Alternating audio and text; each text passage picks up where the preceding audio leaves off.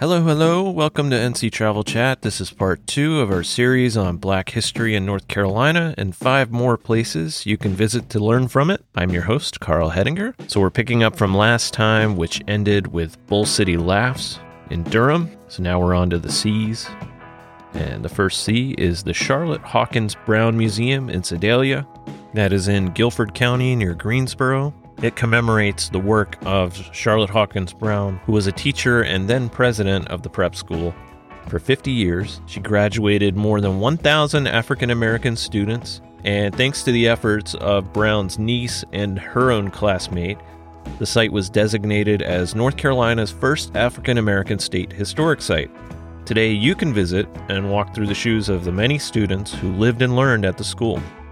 Okay, the next one is the Chickamaucomico Life Saving Station in Rodanthe. Now, if you drive down US 12 on the Outer Banks Scenic Byway, one of our favorite scenic roads, by the way, you'll eventually come upon the Chickamaucomico Life Saving Station. We have a little snippet from an interview we did with Larry Grubbs of the Chickamaucomico Life Saving Station historic site. That all-black crew being assigned to that particular station is that station was then and is now where the site was. I mean, it is in the middle of nowhere. There was nothing there. You know, they were far away. They were far away from their families. Their families, most of their families were in Manio, and that station. But when you come onto Hatteras Island, you know, from the bridge down into Rodanthe, which is the first village on Hatteras Island, I guess it's probably, 12, 13, 14 miles, something like that. And that station was out there in the middle of nowhere, up in Pea Island. And there was, like I say, there was nothing there then, and there's nothing there now. And also the fact that when you were on a rescue out there, you didn't have any help. You were on your own until another station got there.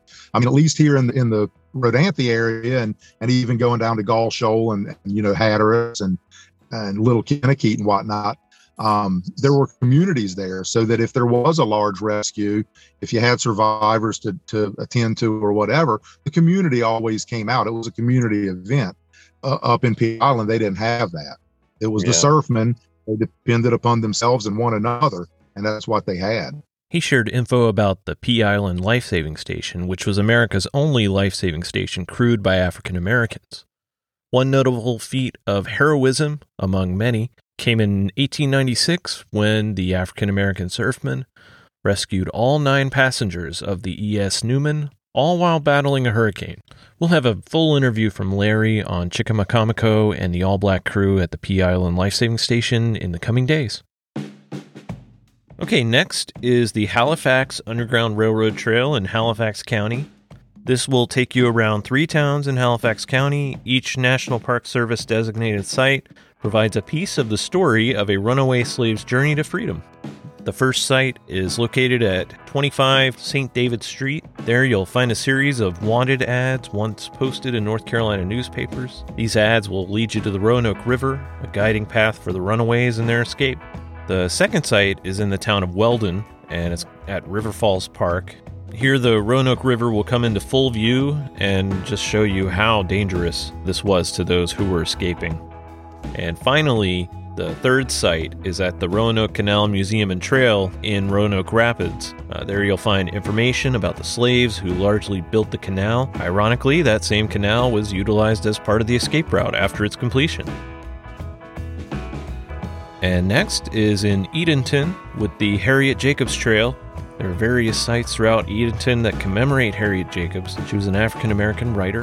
You can begin your journey at the historic Edenton State Visitors Center. There's an exhibit inside with photos and illustrations of her life and the people and places associated with it. And then you can embark on a self-guided tour and visit sites related to Jacobs and her eventual escape north via the Maritime Underground Railroad.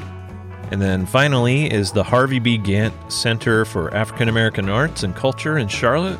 This is part of the Levine Center for the Arts in Uptown Charlotte. The Gantt's location and design offer much insight into Black history in Charlotte, residing in the raised Brooklyn neighborhood that was once a Black community hub. Its outer aesthetic is inspired by the demolished Myers Street School. It was once the Queen City's only African American public school.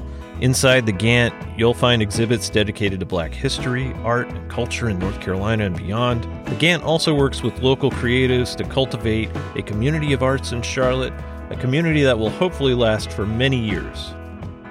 And that will do it for part 2 of our series on Black history sites in North Carolina. You can read about them and the rest at nctripping.com/Black history in North Carolina. Thank you again for listening and for being such an amazing part of our community.